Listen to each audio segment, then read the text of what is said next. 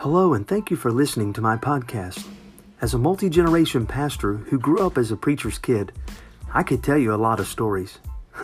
But that's for another day. I became a senior pastor at the age of 21 and have been one ever since.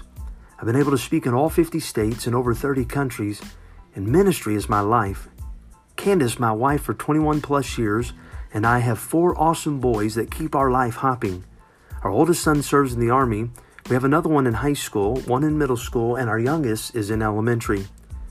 On our podcast, we discuss all kinds of topics with a variety of guests who have different backgrounds.